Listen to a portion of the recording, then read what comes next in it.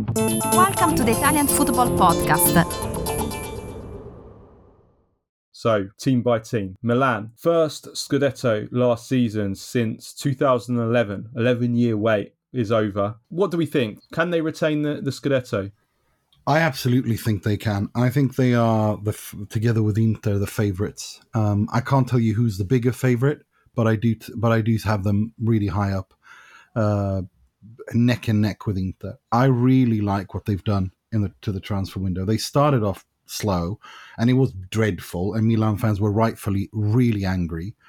But once they sorted it out, and Ricky Massara and Maldini extended, they just went flying. They sorted out Florenzi, they sorted out Messias, Origi, and then above all, De Ketelaere, who we did an excellent deep dive on with Christophe Terreur, the most famous Belgian football journalist around. So make sure to check that out. But no, I really like what they've done. I think they're looking for a fourth central defender. I'd rather they keep Gabbia. I really like Gabbia. And I really like this youth project. I still think I am lacking a little bit of I'm lacking a right winger. But they have the money they have, and they decided to spend it on De Ketelaere, and I think that was wise. I think Florenzi will do a job for them as a backup on right wing and as a full back.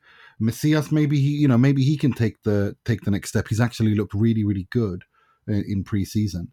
So maybe he can turn out to be one of these, he can build on this, this dream career that he's, the narrative that he's had. I mean, with, delivering parcels and from going to that to winning the Scudetto in just a few years. It is an extraordinary story. But yeah, no, I really like Milan. I think Stefano Pioli, I don't want to read too much out of what happens in pre-season, but Milan do look like they're in a good place in terms of where they are mentally, where they are physically, and the confidence level. They look good too.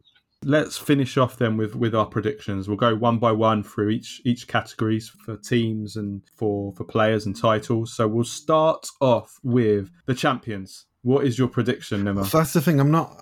The Mercato's I don't like doing these things without the Mercato is going to be closed. So I don't want to say anything yet, because if Inter end up selling Milan Skriniar, that's a game changer.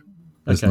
We always put the caveat. Yeah. We always put the caveat. So I'm going to give a proper prediction by then. But I say, as things stand today, I have Inter winning the league, and I have Milan second. I have Napoli and Juve. Okay, hang on. Sorry. Let's do this category.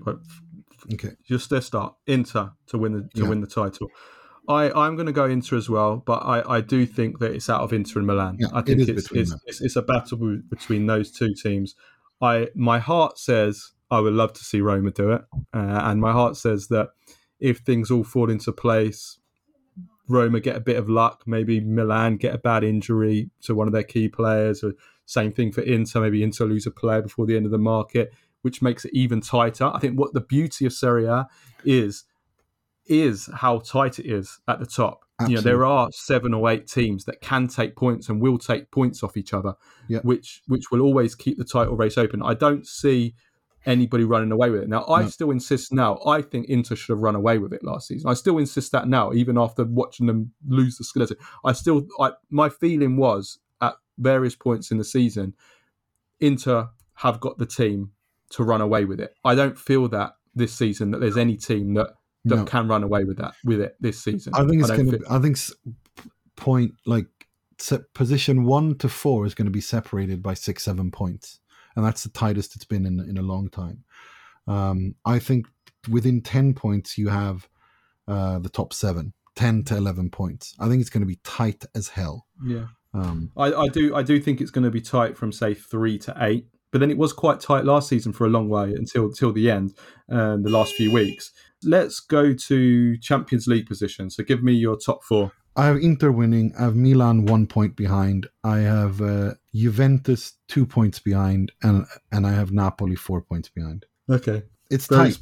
Very specific there. No, it's because at least that's how it is today. I mean, again, like I said, by the end of I'm going to give a proper one at the end of the Mercato.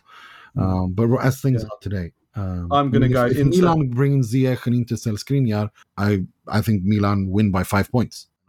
I'm going to go Inter first, Milan second. I'm going to go Juventus third, purely because I'm assuming they will surely do more work on the transfer market between now and the end of, and they might even go big and buy big in January again, like they did last season. So they've got the financial power to do that. So I'm going to go Juventus third, and I'm going to go Roma fourth. I think Roma in the top four this season. But again, it's going to be tight. I have Roma fifth. Listen to the full show and all other episodes by going to patreon.com/TIFP and become a member for only $2.99 per month.